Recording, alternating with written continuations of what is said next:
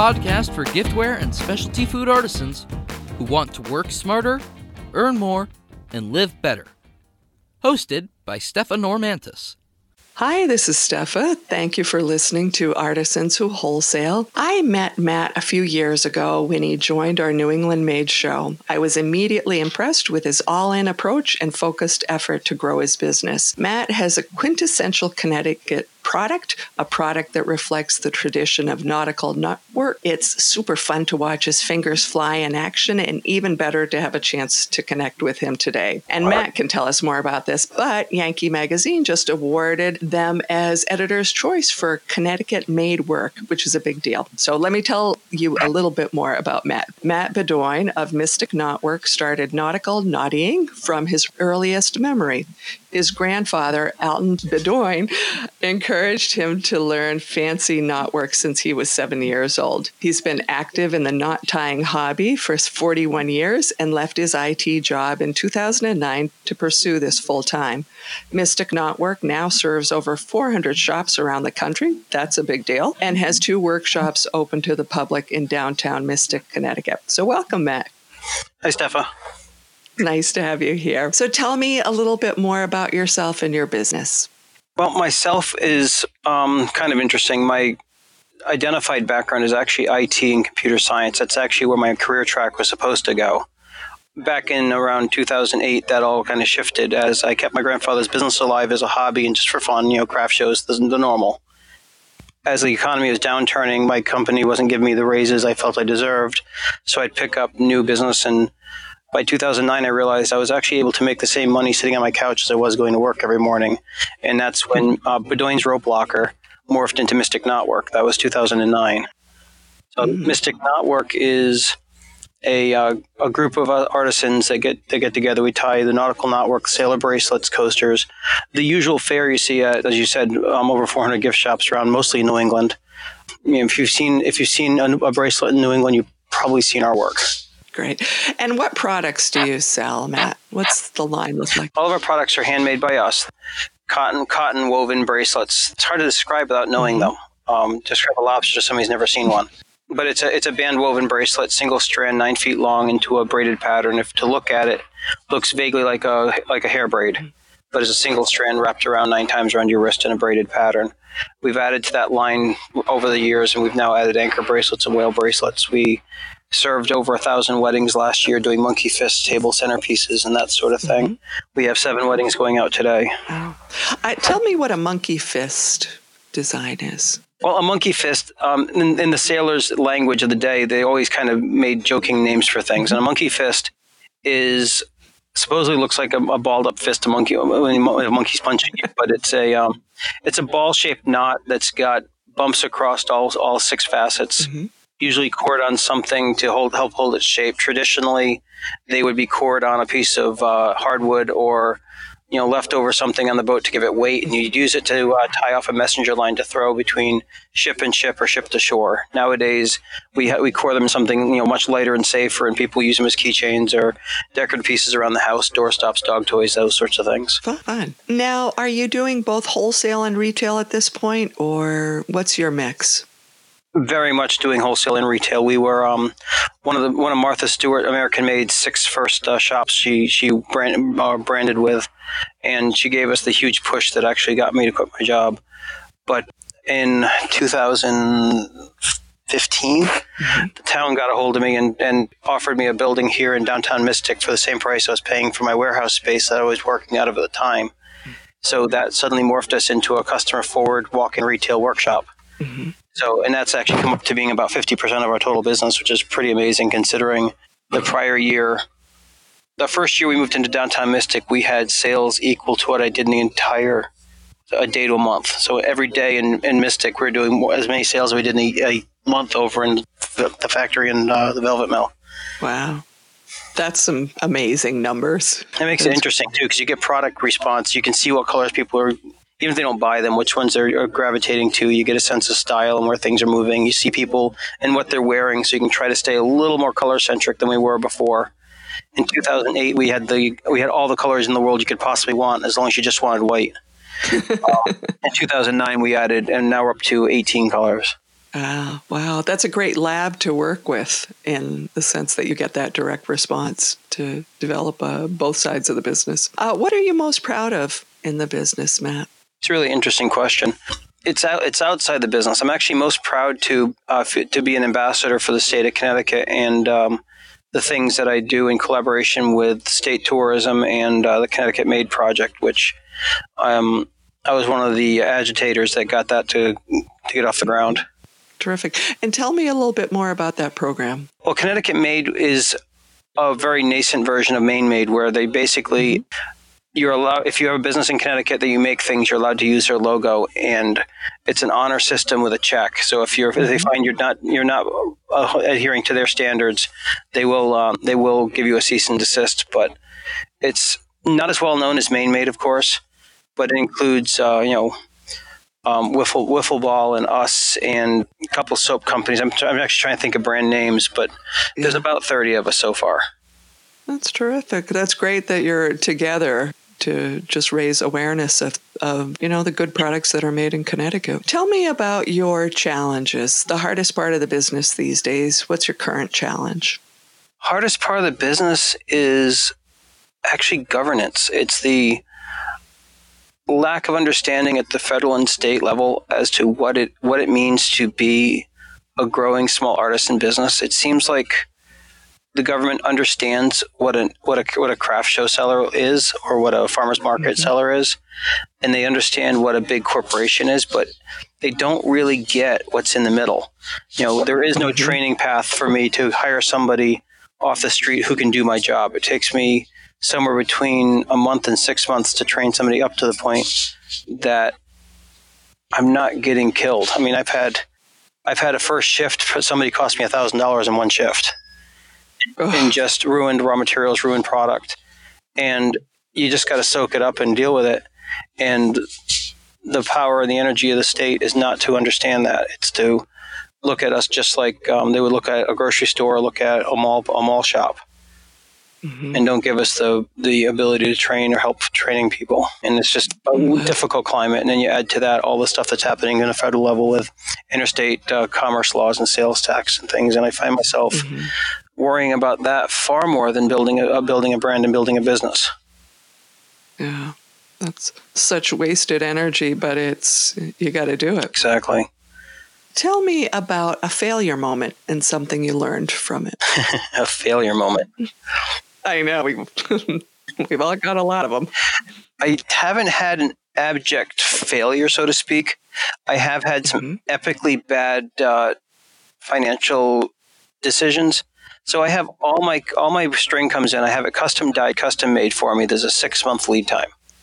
When I was quitting my job, I knew it was going to be Martha Stewart magazine, so I knew it was going to be busy. So I actually ordered $40,000 worth of material before the magazine came out, knowing that or hoping that the sales from the magazine article would cover the gap that I had. And that did work out, but when I ordered, I forgot that inches and pounds aren't the same thing. So when I buy ratios, I had brought in about 75% of bracelet string and 25% of coaster string by weight, but by size it ended up being 92% bracelet string and 8% coaster string. So as soon as that product landed, I was out of stock on half of it. So I had to eat another $20,000 in expenditure with no ability to pay. I ended up taking a loan out of my house to pay for that, to fix it. So it wasn't, to the customer's side of things, it was no failure, but it was definitely stressful in the family. Yeah. Those are the ones where, whether it's metric, whether it's yards, whether it's whatever, you just wish you could rewind it. Yeah, because our coaster string is nominally called a 48, and our bracelet string is a 48, and our coaster string is a 108. So if you look at that ratio, that's the ratio, roughly the ratio of inches per pound too. So you can see it. You get almost twice as much bracelet string as you do coaster string. Ouch, that's a hard one to get back from. Yeah, that was... Especially out of the gate. We're still suffering with that now, too. Because, having to buy our rope and string 400 pounds at a time, it's 6-month lead. Right now, I have all the material on order that'll come in, and I have to hope I guessed right, because I won't be able to fix that until November. Yeah. So that made for a major growth challenge.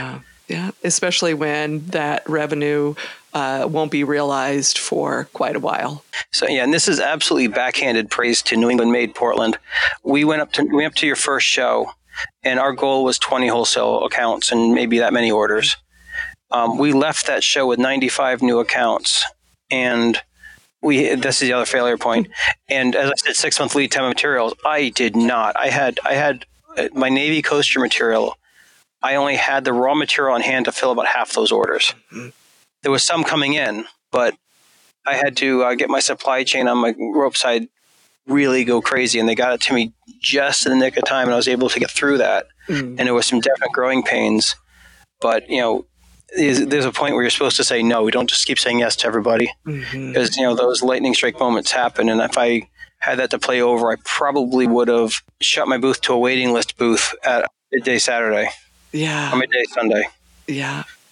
No, it's hard because you don't know what you're saying no to. And if you're starting out, then that's a really hard, because you don't know whether you'll have that opportunity again with a particular buyer or whatever. So that's just such a challenge to know where that line is of when is it time to move to a waiting list. The buyers that were there, I came back the second year mostly for a mea culpa with some of the issues that we did have in the growing pains. And the buyers were all understanding, because we did communicate with them early and often.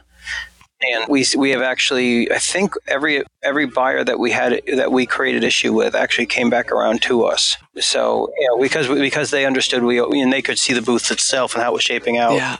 And we're all small businesses. We all look out for each other, and it's a really good energy, really good dynamic there. Though I did learn a lot of lessons from that. And I think your key of communicating early and often, sometimes you just want to hide and duck from it. Like, oh my God, I don't want to have that hard conversation with a buyer to disappoint them. But, that bites you. That bites you in the end. You can't get the reputation back once you've lost it. No. What do you wish somebody had told you, Matt, before you started? There is a great book. It's called The E-Myth Revisited. Oh, yeah. And it talks about the difference between an entrepreneur, a manager, and a technician.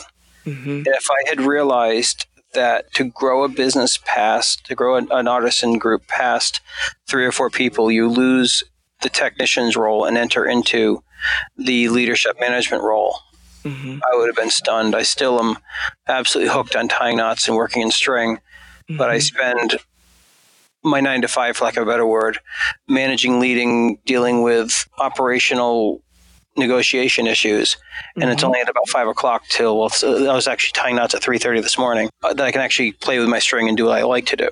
Yeah.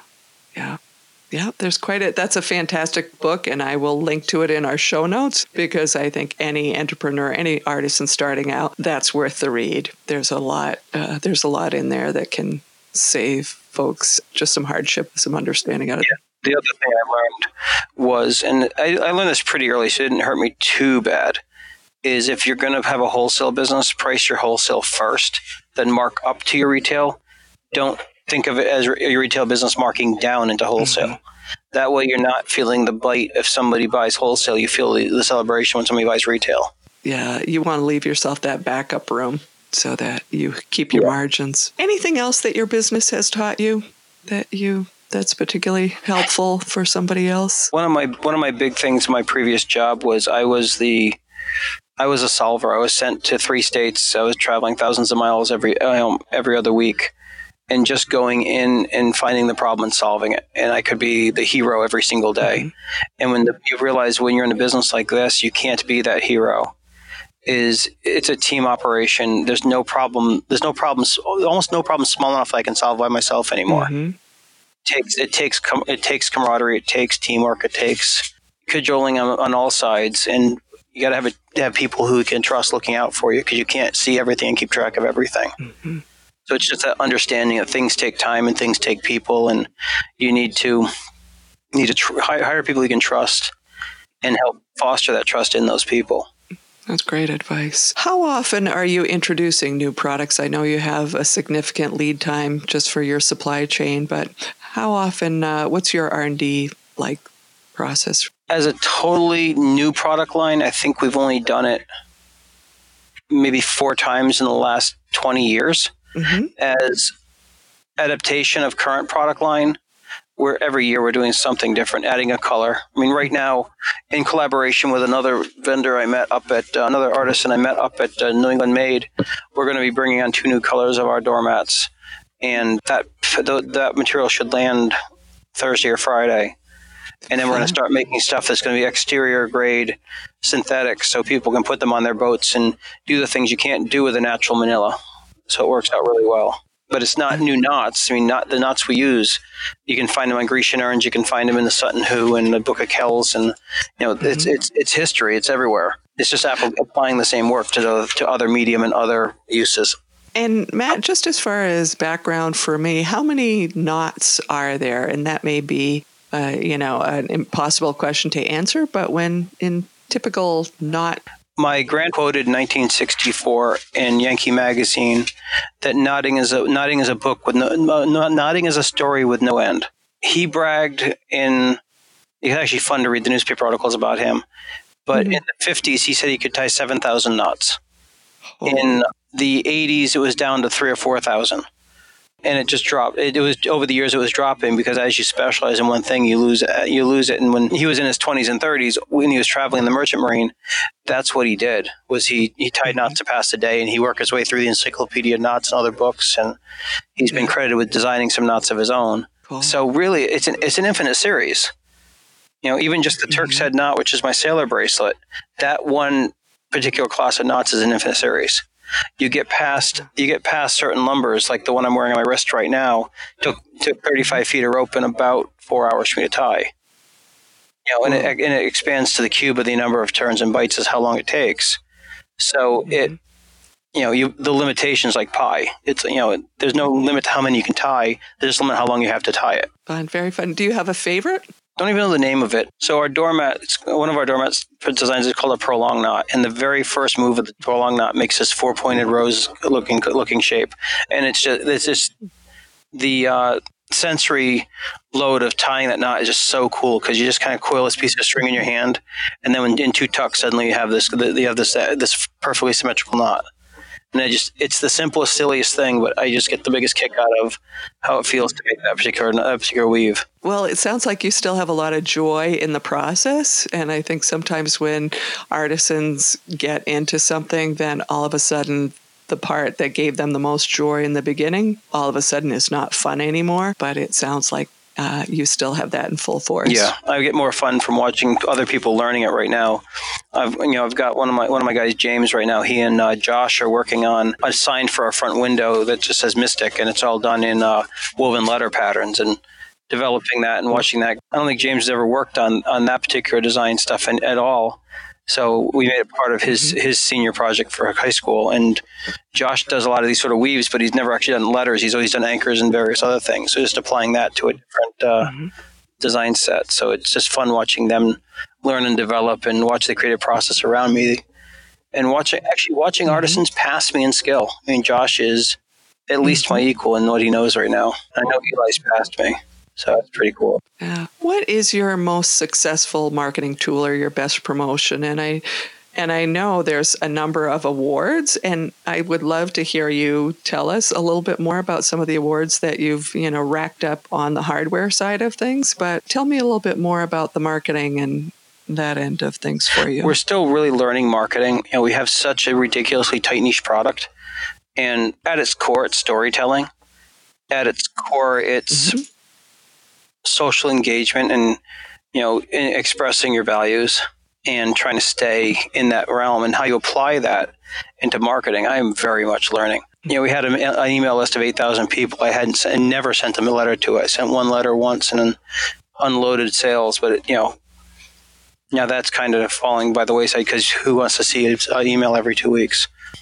Instagram's the most fun. I would love to see an email from you every month that taught me a new knot or told me a story about a new knot. So looping back to your storytelling, I think there is. Well, the one we just sent out this week, there was a sperm whale encounter where a sperm whale came upon a bunch of free divers and started clicking at them and trying to get their attention and trying to communicate with them. And that was a fun little story. And then we started doing collaborative photo shoots with some of the other businesses around us. Fun.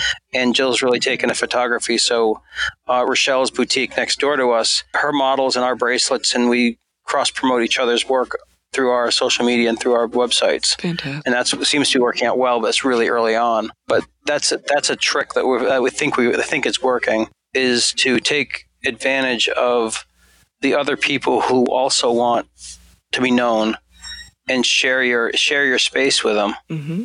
So, my 7,000 and change Instagram followers and her 3,000 or 4,000 Instagram followers combined together is quite a bit of reach for both of us. Mm-hmm.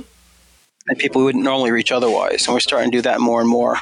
We've collaborated with a couple of vineyards and Madison Beach Hotel and weddings and all those other things. And it's really, extension of the storytelling aspect is it's showing your neighborhood too. Mm-hmm. When people ask what the most appropriate marketing tool right now for artisans, Instagram hands down, if somebody has to focus on just one. Tell me a little bit more about some of the hardware that you've picked up. I know you've got a great list of some recognition, and I would be happy to brag for you, but I would love to hear it from you because they're really wonderful accomplishments, Matt. They're not easy to have a lineup like that. So tell me what the last few years have been like. Well, it's really funny because in 1957, my grandfather won the Mystic Outdoor Art Festival for the first time, and that's what I used as the start of the business. And he was in Yankee Magazine in 1964, and that was my goal. My goal is to be in Yankee Magazine. Of all wacky things, you're in New England, your duck boots, your plaid shirt, your lobster pot, you're issuing Yankee Magazine, and you have all Farmers Almanac sticking on the nail in the bathroom. The first one I got noticed by was Martha Stewart Weddings, Elizabeth Graves. We ended up doing her brother's wedding, and there were some complications that resolved, and as a result, she noticed us, and unbeknownst to me, was introducing us to Martha, and all of a sudden I get this phone call from Hannah Millman, and she said that first thing I want to tell you is you can't win. Second thing is we want to enter you into the Martha Stewart American Made contest. This was 2012. And so they wrote this amazing write-up. They sent postcards. We were 600 million media reaches on our picture of our stuff.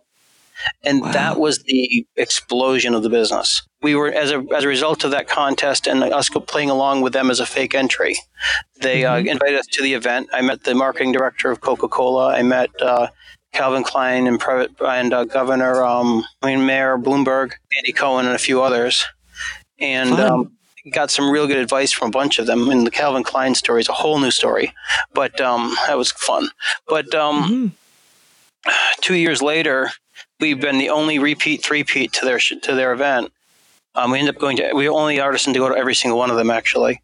And in 2014, they decided to recognize us as Heritage Award winners because we were carrying on a tradition that is prehistory, and growing a business through it. And Martha personally thought it was interesting enough to create an award just for us. Now, that was my first award. That was 2014.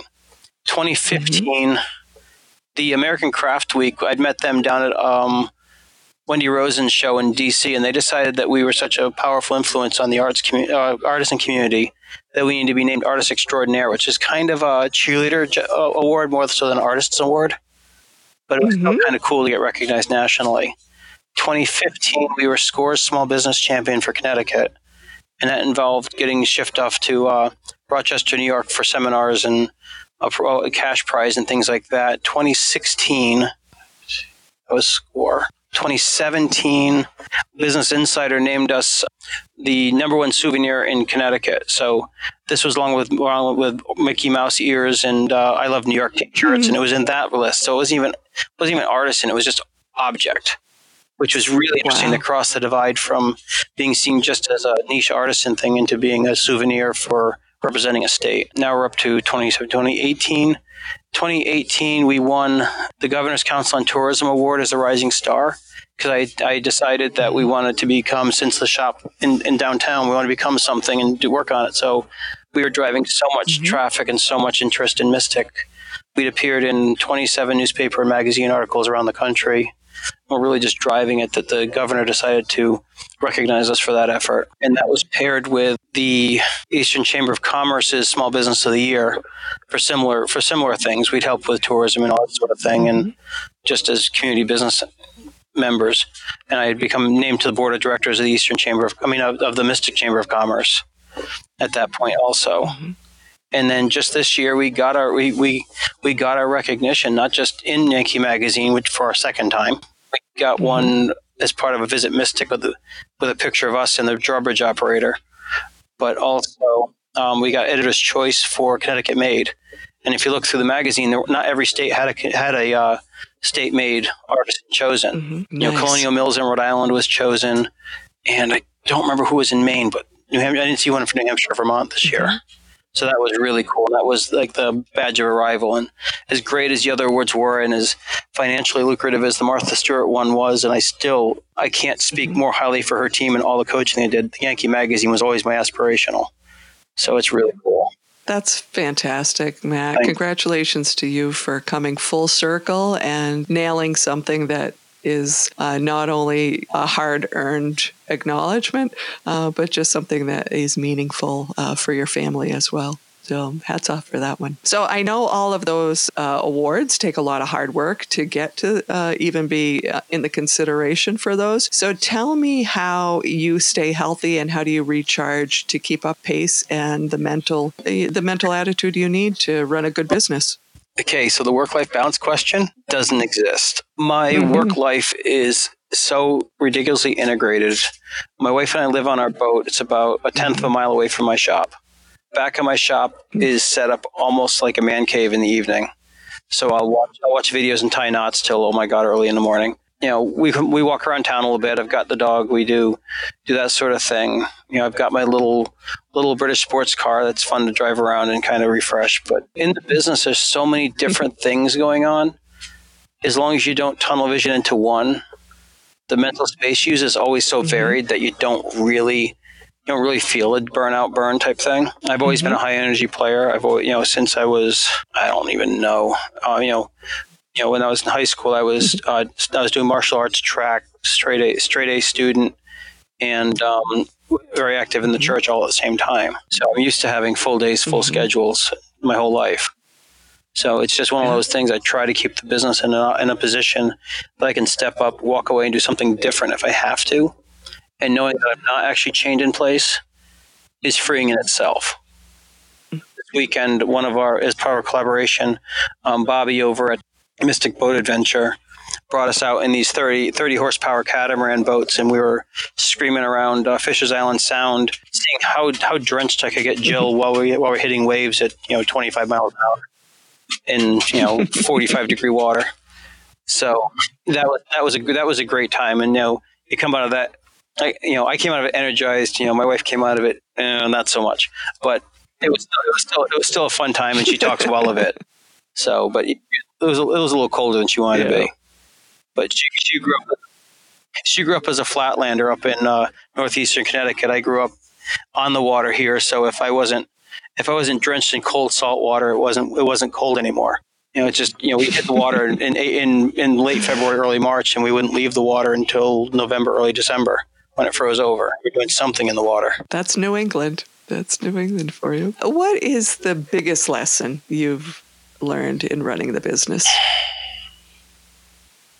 Being patient with impatience is knowing you can't take your foot off the gas. You've got to keep it going, keep it growing, but you have to also realize it takes time to get traction and go.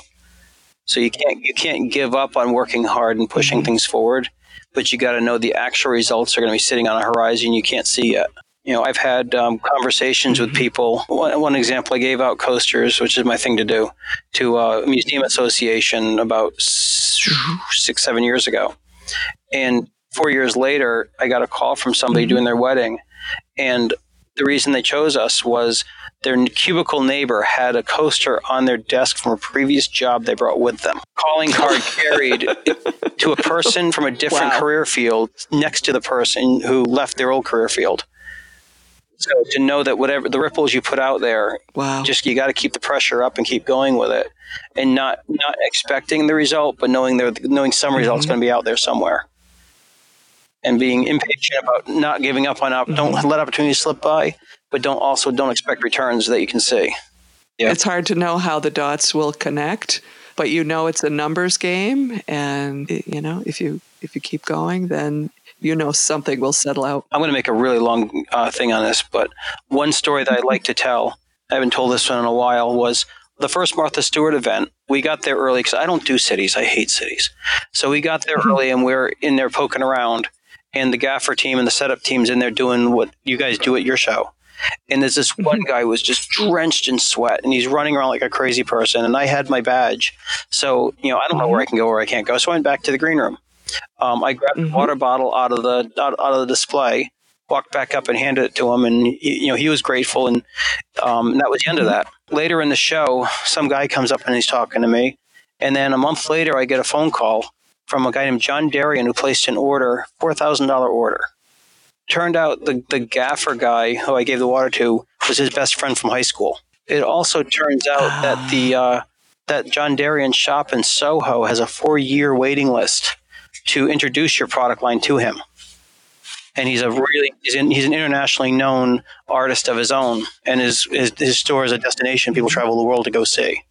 And that little bottle of water got me in the door, my product in the door, cash in my hand, and it cost me nothing more than being nice to somebody, which is why you see me at the shows. I tend to help out everybody around me. I tend to do those little things. I've got my tool bags, just like you guys have your box of wonder there with all the zip ties and everything. And I've got a similar thing at my shop, at my booth, so people can use it if they need to also. A little kindness, you never know, and you don't do it for that reason, but it can come back to you in ways that you can't expect. As far as you mentioned your tip, your own MacGyver box, any other tips or resources that you think would be helpful, whether books, apps, online resources, anything you think would be helpful for other makers? Apps is more my wife's world, but our whole business operates under a piece of software called Asana, ASANA. It's actually designed for IT Gantt chart flow management systems. And what we've adapted it to is when a wholesaler comes in, we break it up into subsection projects. And then that gets farmed off to different areas where the tools are. So everybody has their to-do list where their tools are. And they can check it off. And then the person who's, my wife usually, who's in the middle of the orders can see check marks and no product's been made. And generally it's making to restock. But if it's making for her actual needs, she knows that now the order's ready to ship without having to interact, ask, any of that sort of thing. And it's just such an amazing enabler. That's probably doubled our throughput, just having that Asana tool. That's great. Now, I've heard great recommendations on Asana, whether it's Asana, Basecamp, Trello. Those are all fantastic for project management. And usually they have a starter free. So if anybody just wants to check them out, I will definitely link to that in the show notes if somebody wants to just bang around it. We're using the free version. Any other resources you think would be helpful that you've found? For the Mainers, the Maine SBA is really good. SBDC. Our version down here is mostly the SCORE groups, which is all the retired executives. And I'll be honest with you, the SCORE group has some great lessons in learning. But they're mostly retired from big business. They're not used to dealing with what we deal with. But if you really get in with them well, the network's amazing. I had a question about a book that Tom Patty wrote about the origins of Apple's branding. And in the conversation, I ended up about 2 weeks later getting a call from Tom Patty, who said, "What's your question on my book?" And I was able to get the answer. And it was really wacky because he called me probably 3 times over the 6 months to see how it was going and how it was applied from his book. Very cool. So, SCORE is a great access point for not just information, but networks of people who have answers. That's terrific. Great. What else, Matt, keeps you inspired or motivated when it gets tough? When you have that $1,000, materials piece that you've got to toss, or what keeps you inspired? Inspired. How about fear? How about the idea that I've got a generational business that, my whole story is based on my grandfather's business being 62 years old, where if my grandfather, could walk in and see this, he wouldn't recognize it. It's so much different than what he had.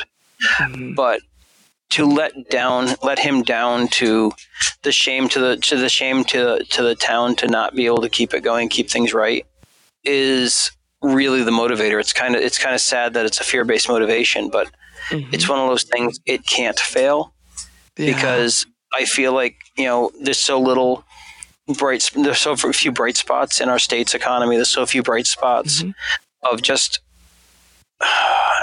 bridging into weird stuff here. What makes a culture, which makes a town, which makes a state unique is the differentiation. If everything is, McDonald's and Macy's, and why would you be one place than the other? And I'm fighting back against homogeny and trying to, not fail at that. There's probably about a dozen of us in town that are all on the same mission to keep it real, keep it good. And as you're aware, most of your clients up there at the New England Made are in the same boat. They're all, trying to not be just another can of beans, trying not to be just so generic. And I don't want to see us fail, because if we fail, you're just stuck with the generic Chinese, Asian, imports that look like everything else, and plastic blow molded this and disposable that. And I don't want to see any of this die. Well said. Well said.